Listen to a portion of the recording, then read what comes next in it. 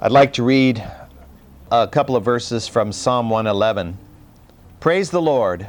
I will give thanks to the Lord with all my heart, in the company of the upright and in the assembly.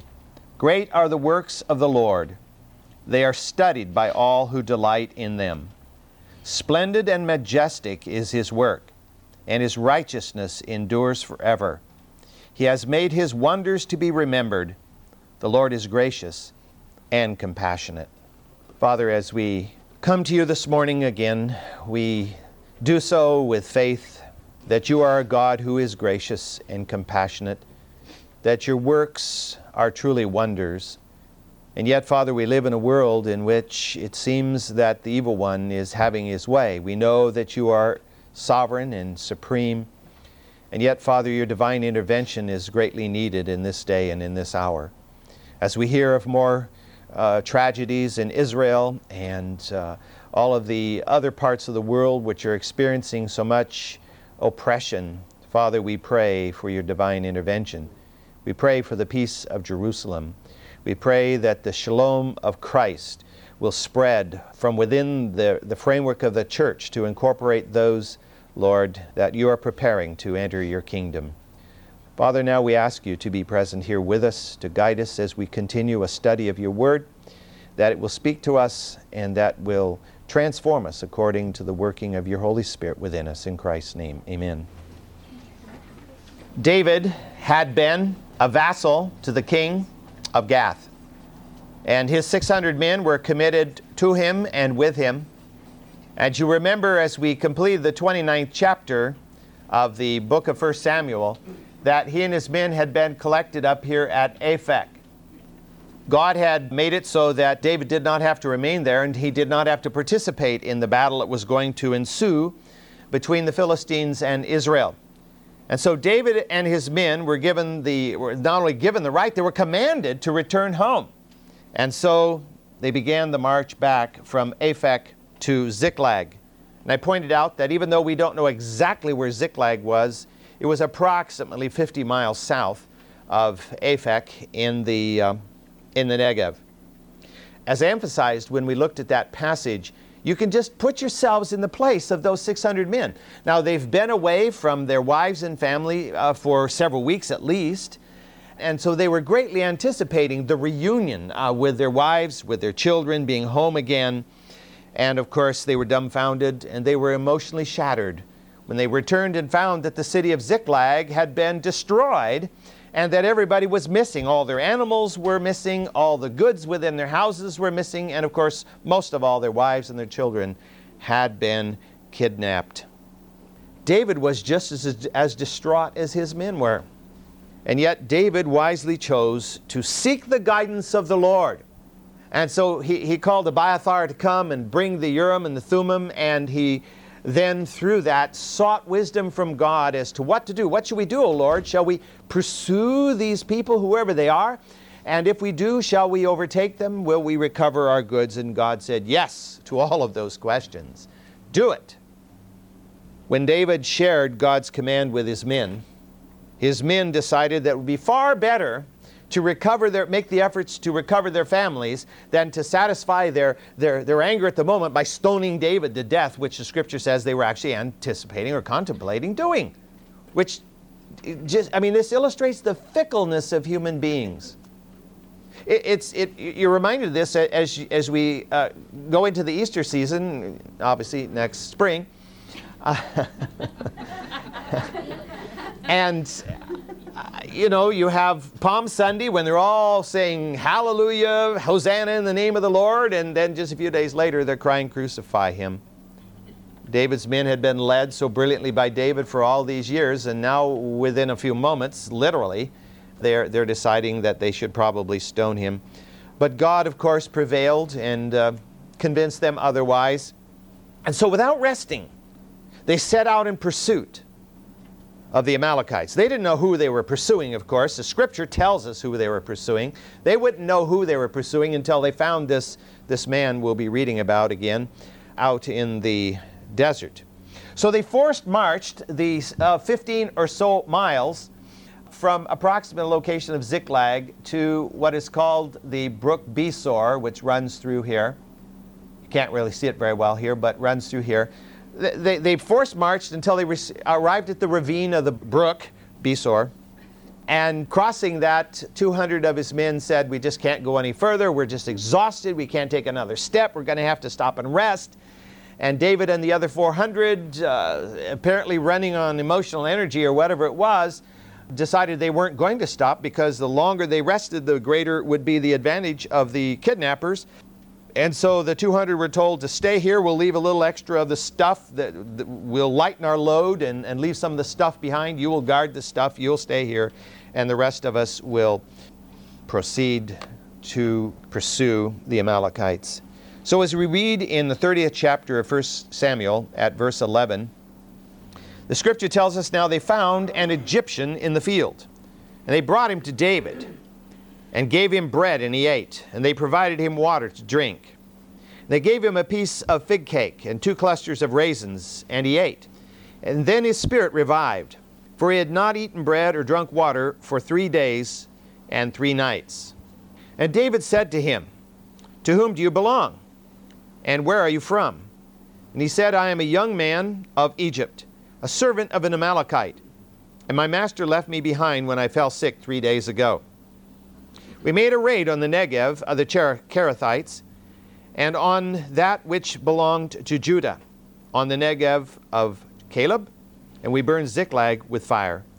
Then David said to him, will you bring me down to this band?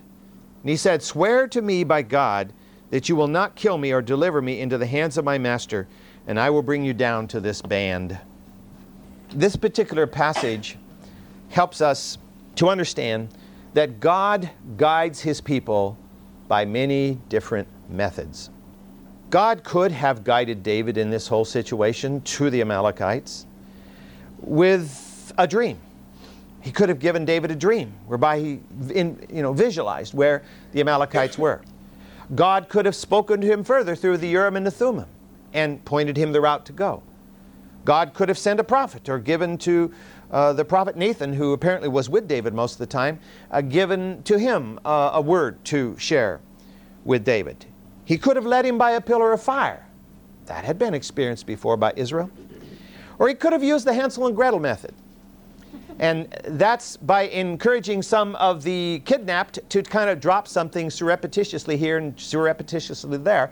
So there'd be kind of a trail of things that would be identified by David and his men as they chased after the Amalekites. But God didn't choose any of those methods.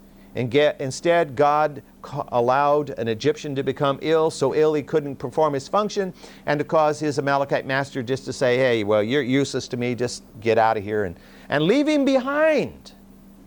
Whether the Amalekite figured that the guy would die shortly and therefore he could, dead men can tell no tales kind of idea, or whether he just wasn't thinking. Whatever the case was, he just left this man behind. And God, whatever the sickness was this man had, had to be so sick he couldn't function, or else he wouldn't have been left behind. And yet he was stranded for 3 days and 3 nights with no bread and no water. How in the world did he survive? Well, I think God helped him to survive. It's interesting, even though the Negev is not, quote, the desert, and we don't know what time of year this was. It probably wasn't the dead of summer, or at least it would have been more obvious that God kept this man alive. But when you get into those hot desert areas, and if you're left without water, you don't survive very long at all. And yet here this man was, and he was found by David's men. I think what this does, this example, helps us to understand that we dare not limit the ways by which God may lead us, the ways by which God may show us what we ought to do. God is very creative. And God places many signposts in our lives. And I think sometimes we blow right past them because our mind is somewhere else. We're not walking by faith as we ought to at the moment. But I believe that if we're people of prayer and we're people of the Word of God, we will not miss the signposts that God puts in our lives. We will not miss the ways by which He is choosing to guide us. We often quote Proverbs 3, 5, and 6. And I don't know how many people I've heard say these were their life verses. Proverbs 3, 5 and 6. But I wonder how many of us, whether we've chosen that to be our life verse or not, have ever thought of what it means to incorporate into the warp and the woof of our being what it says there in Proverbs 3, 5, and 6. That passage says, trust in the Lord with some of your heart occasionally. No, it says trust in the Lord with all of your heart. And it says, do not lean on your own understanding. It doesn't say there, when you feel like it, don't lean on your own understanding. Or when you're at a crisis and there's no other way to go, don't lean on your own understanding. It just says flat out, don't lean on your own understanding. And then it says, in all of your ways acknowledge Him. And it says, He will make your paths straight. He will. So as we go through that and we find the all and the own and the will there, and we put the stress there, suddenly this whole passage takes on a new meaning, I believe. If we expect God to guide us in our lives day by day, I think we cannot pick and choose as to when we're going to lean on Him and when we're going to trust on our own wisdom and our own understanding. God gives us the free will to do that, but I think it's a foolish thing to do. We must trust Him completely all the time. And as I thought about that, this psalm came to my mind, and we've looked at it before, but let me just turn to it again for a moment. Psalm 113. Because I think Psalm 113 teaches us, at its foundation level, two major attributes of God. Psalm 113, we read, praise the Lord, praise, O servants of the Lord, praise the name of the Lord. Blessed be the name of the Lord from this time forth and forever, from the rising of the sun to its setting. The name of the Lord be praised. Now, verse 4 says, the Lord is high above all the nations. His glory is above the heavens. Who is like the Lord our God, who is enthroned on high? God is transcendent. God is above all. He is beyond all. He is the creator of it all. God is, of course, infinite. But as we read on in verse 6, it says, who humbles himself to behold the things that are in the earth, in the heaven and in the earth. He raises the poor from the dust, lifts the needy from the ash heap, to make them sit with princes of his people. He makes the barren woman abide in the house as a joyful mother of children. Praise the Lord. So here we find in the first half of the psalm a statement that God is above all. He is mighty, He is immanent, He's beyond comprehension. And yet in the latter part of it says, but He's here. He's humbled Himself. He's come amongst us.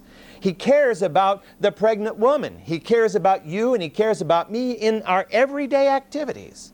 He is here with us. He walks with us, just as Jesus said, I am with you even to the end of the age.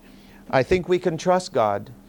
We can trust the Spirit of God. We can trust Jesus, however you want to put it, to be our personal guide throughout our lives. Because He is not only like Allah. As you know, if you've studied Islam, Allah is transcendent. Allah is out there. Allah is beyond all.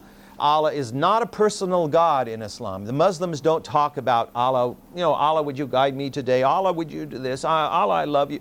They have the 5 times a day, they go through the ritual prayers, but it's not a personal relationship they have with this being that is out there.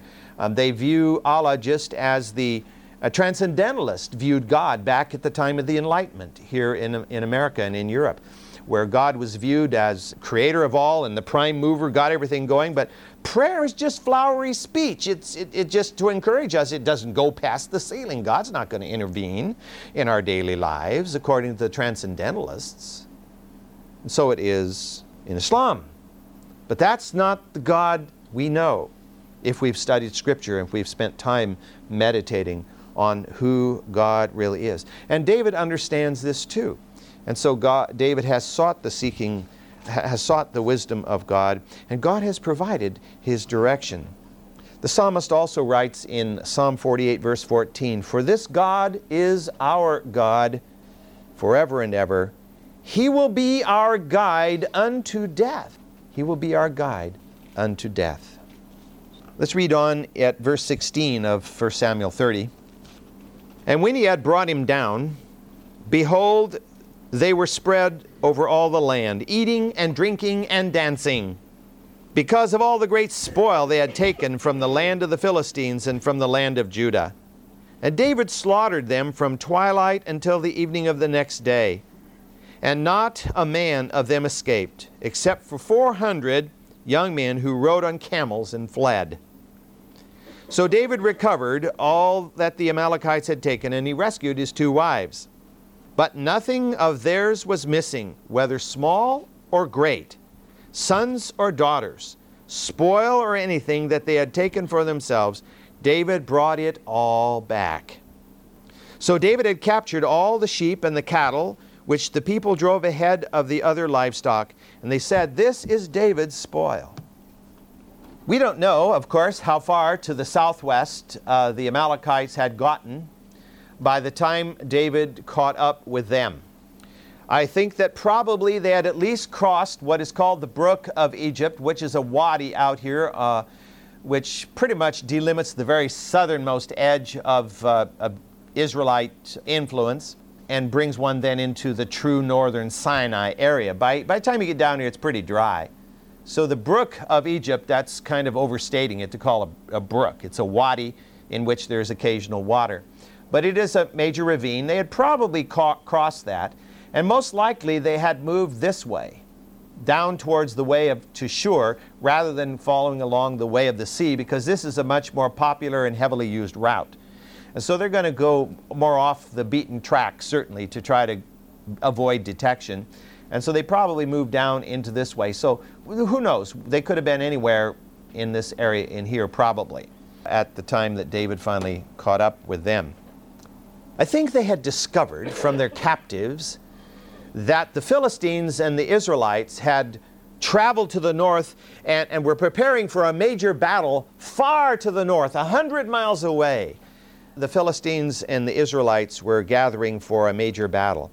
In fact, I think it is possible that the Amalekites may have gained this intelligence that the Philistines were gathering for war to the north, and Israel was counteracting that move before they even made the raid on the Negev, knowing therefore that if they made the raid while all the forces were way to the north, they would meet light resistance, maybe no resistance, which apparently is what happened.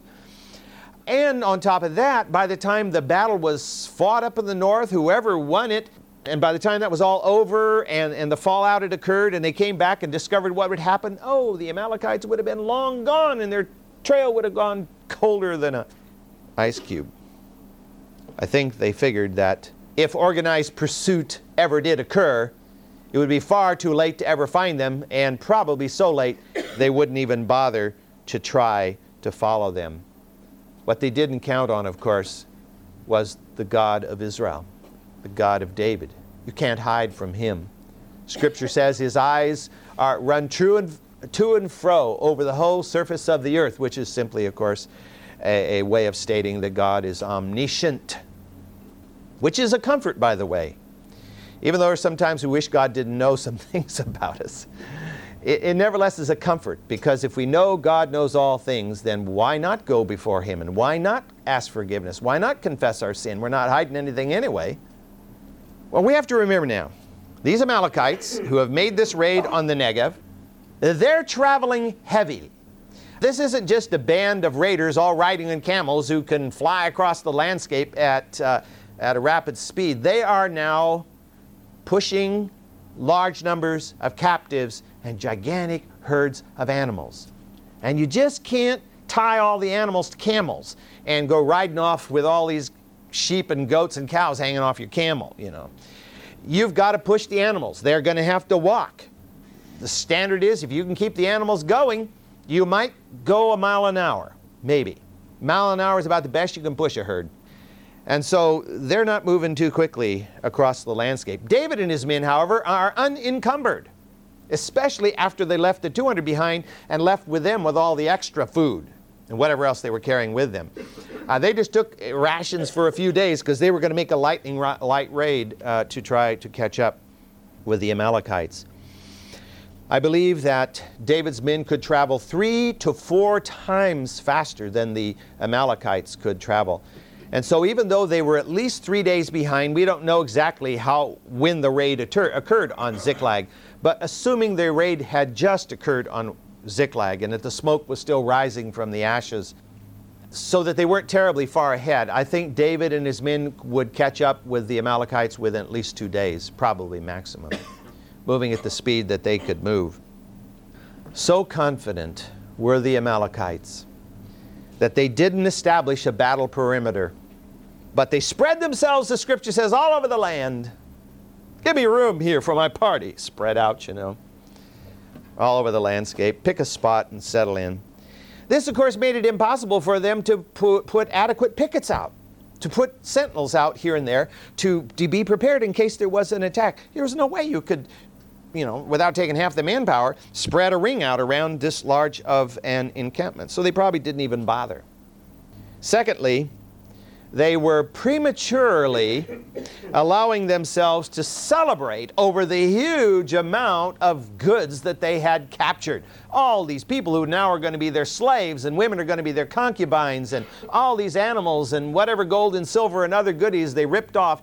They were so successful they could hardly believe it. They had swept through that area and they'd raided all these towns with no resistance, and they just couldn't believe their good fortune. I'm sure they were praising their God by giving themselves over, however, to unfettered eating and drinking and dancing. They rendered themselves incapable of adequately responding to an attack. I think what David did is he came upon this encampment. The scripture says that he came at twilight, so to me twilight is just before sunset. And he's coming up here, and he spots them in. I think what he did was reconnoiter the camp and then gather his men together and decide what part of the camp to hit first. And he took all of his manpower and struck one piece of the camp at a time. The attack took over 24 hours. And the scripture says that all but 400 of the Amalekites were killed. I think this tells us that the widespread condition of the camp being so spread out geographically, and the noise of the dancing and the partying allowed one portion to be assaulted without alerting the other parts of the camp that anything was even going on. And so David's men were able to move through and kill the men, the Amalekite warriors there in one portion of the camp, and then move on to another. Of course, gluttony and drunkenness were also hindering the Amalekites, because they were probably, you know, had several sheets in the wind and were so full they could hardly move. And so the Amalekites were badly confused and unable to respond. I think what we can see in all of this, we have to look behind the scenes, of course, to see this. But I think we can see the hand of God in this, lulling the Amalekites into feeling that they were safe, a sense of security, a sense of revelry. But we have to remember there is spiritual warfare going on here too. The enemy is also on the scene. Wherever God is at work, there Satan is. You know, Satan's not off in la-la land trying to confuse the penguins in Antarctica, you know, while things are going on elsewhere. He is where God is at work. Sometimes when you watch the penguins, you think Satan's there too, so they fight with each other. Yeah. Yeah, there's a commercial that shows the penguins, and they're all marching out across this thing in single file, out across the landscape. But Satan could see what was happening. He could see that the Amalekites who he had used to do this dastardly deed were about to be assaulted, and that the conditions were not good for his people. And so Satan certainly would have alerted them. He would have motivated them. He would have done something to get them going, and I believe God bound him. God said, no, you're not doing that. I am accomplishing my purpose here. It is interesting to note that 400 Amalekite warriors escaped on camelback. Now there's no indication that David had any animal power with him. He wasn't riding camels or horses or donkeys. There's no indication that he was anyway. And so there wasn't any way he's going to catch up with 400 guys that ride off on camels. Now, why did God allow 400 to escape? Well, we can speculate, but that's about all we can do. But we're told that all the others were killed. Now think of the implication of this. All of the other Amalekites were killed, except 400. 400 sounds like just probably a little unit that got away out of the whole mass. How many men did David have? 400. And so to me, that really looks like another Gideon-style victory, where the few destroyed the many. Because if 400 fled, that directly implies that a whole lot more died. Because otherwise, why wouldn't the 400 have attacked David rather than fleeing from David, especially if they were on camelback? Again, I think we can see nothing here but divine intervention. God is at work, and God was enabling David to win the great victory. I think furthermore, we see the hand of God in the preservation of all the spoil, all of the goods. The Scripture says absolutely nothing was lost, either small or great, male or female. Nothing was lost. It was all preserved, whether it be people, goods, or animals. Everything was recovered. I think, of course, the rapidity of David's pursuit and the suddenness of his attack, helped that to be true. But just think of the chaos and the bedlam. Much of the attack occurred during the night. What is going to prevent some of the captives from being trampled or killed or stabbed or whatever in the midst of all of this? What's going to prevent animals from being scattered out in the wilderness? What's going to prevent the 400 from riding off with as much of the goods as they could carry? It was God who prevented any of the captives from being killed. It was God who prevented any of the goods from being carried off.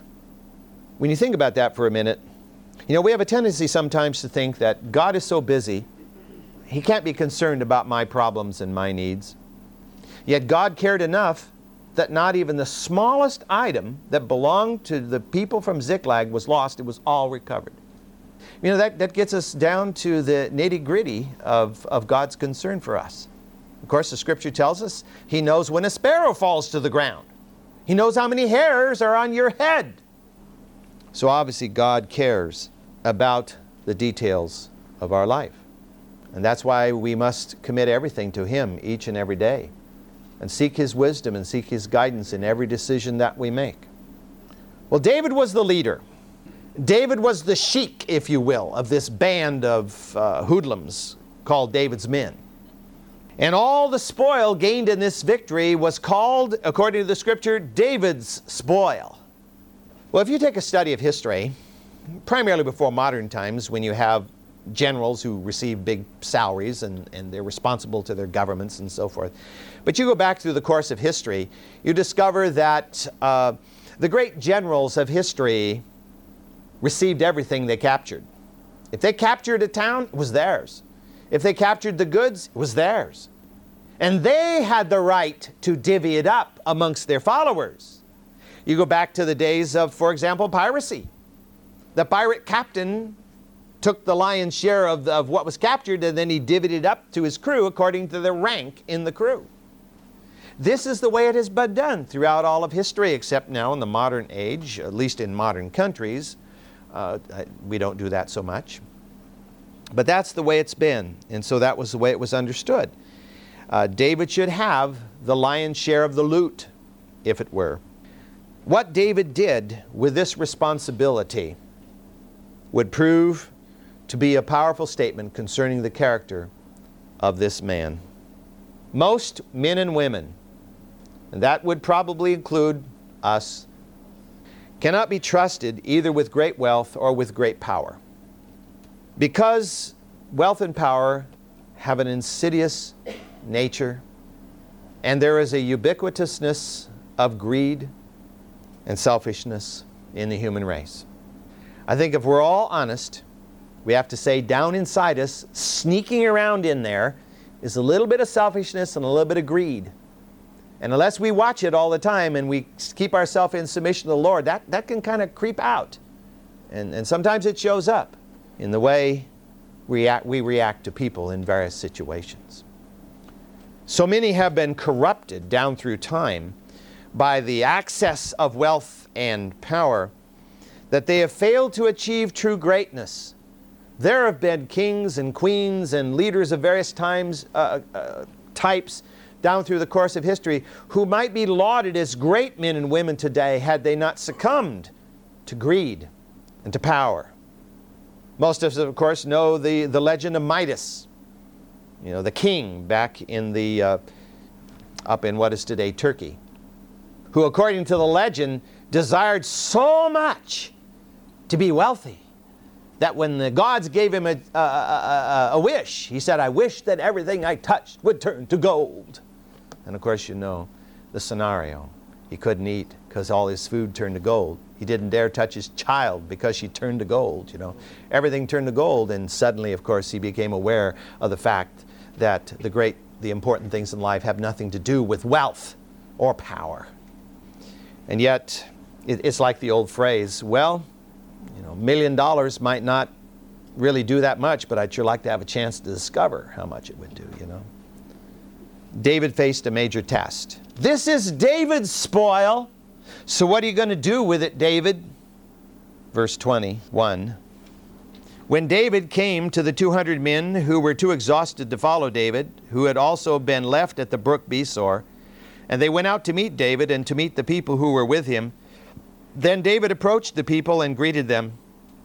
Then all the wicked and worthless men among those who went with David answered and said, "Because they did not go with us, we will not give them any of the spoil that we have recovered, except to every man his wife and his children, that they may lead them away and depart." And David said, "You must not do so, my brothers, with what the Lord has given us, who has kept us and delivered into our hand the band that came against us. And who will listen to you in this matter? For as his share is who goes down to the battle, so shall his share be who stays by the baggage. They shall share alike. And so it has been from that day forward, and he made it a statute and an ordinance for Israel to this day." This passage reveals to us, and the next passage, which we won't get to today, at the end of the chapter, further reveals some of the wisdom and faith that David exhibited, which would be characteristic of him as king in Israel. Again, as we have talked about before, this period of time between the time David was anointed by Samuel to succeed Saul as king, David being anointed 10 to 15 years ahead of time, that interim period was the period which formed and shaped David. That is the period of time that built on a foundation that was already in his life of being committed to God and committed to his country, but maturing that faith and maturing that commitment so that after 10 or 15 years of having to run from Saul and wonder why God isn't delivering him and learning that there are people you can trust and there are people you can't trust, that all of that was the training ground for David so that he might be a better king. He was leading the rescued people and all the goods back towards Ziklag. And the scripture here tells us that he and the 400 men who had effectively carried out the battle and defeated the Amalekites came back to the brook Besor, and the 200 men who had been behind had set up camp there, and they came out to greet them. And I think the 200 were overjoyed. "You were successful. Here's my wife. Here's my children." And they had a wonderful reunion. It was very emotional. But there was a really wet blanket that was thrown over the whole thing.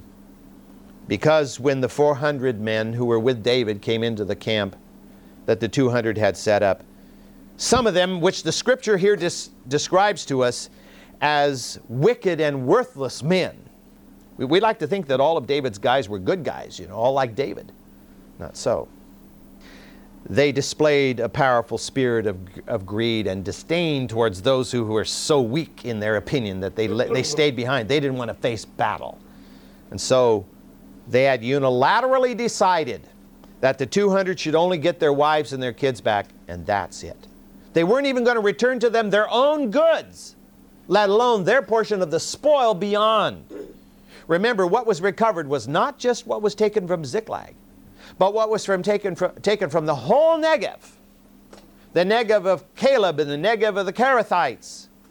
There was a huge area of hundreds of miles that they had raided, numerous villages. And so they were pushing a gigantic herd of animals, as well as people and other goods. "You guys didn't go to fight with us. You guys chickened out. You guys stayed here, so we're just giving you your wives and your kids and you go." We're not sharing any of what we captured because we earned it with our own sweat and blood. David would have none of it. He charitably referred to these worthless men as my brothers. You'll notice in the passage. Not so, my brothers. He could have put another term or two in there about these guys rather than brothers. But then he made it quite clear that they could not claim responsibility for this victory. They could not claim responsibility that all of the people were safe and that all the goods were still there. They couldn't claim responsibility for that. And therefore it was not their right to determine how the spoil would be distributed. They had not earned it. God had given it to them. The Lord had given them the victory. The Lord had preserved the people. The Lord had preserved the goods. The Lord was responsible. He will decide through David how the goods will be distributed, not these worthless and evil men. And so David pronounced that the law of share and share alike is going to prevail here, or the principle at this moment anyway, is going to prevail. And what is interesting is that this principle clearly has biblical precedence. One of the last acts of Moses, before he perished from the scene, was to lead Israel in an attack on the Midianites who had attempted to seduce and harm Israel. And they were successful in that attack, and therefore what to do with all that they had captured from the Midianites as a result of the successful victory. Well, if we turn to Numbers chapter 31, we read at verse 25, Numbers 31:25, Then the Lord spoke to Moses, saying, You and Eleazar the priest, and the heads of the fathers' households of the congregation, take account of the booty that was captured, both of man and of animal, and divide the booty between the warriors who went out to battle and all the congregation. And levy a tax before the Lord from the men of war who went out to battle, 1 in 500 persons, and of the cattle and the donkeys and of the sheep. And take it from their half and give it to Eleazar the priest as an offering to the Lord. So the precedent was, a portion goes to the Lord, but the rest is divided between the warriors and the people who didn't go to battle, the congregation. It was a share and share alike principle that already was built in, that God had proclaimed to Moses. And this is the principle that David will follow. And I think this principle is a lesson to us. I think this principle teaches us that whatever an individual's task is in the kingdom of God, what is required is faithfulness in that task. And then he or she will receive God's blessing and provision.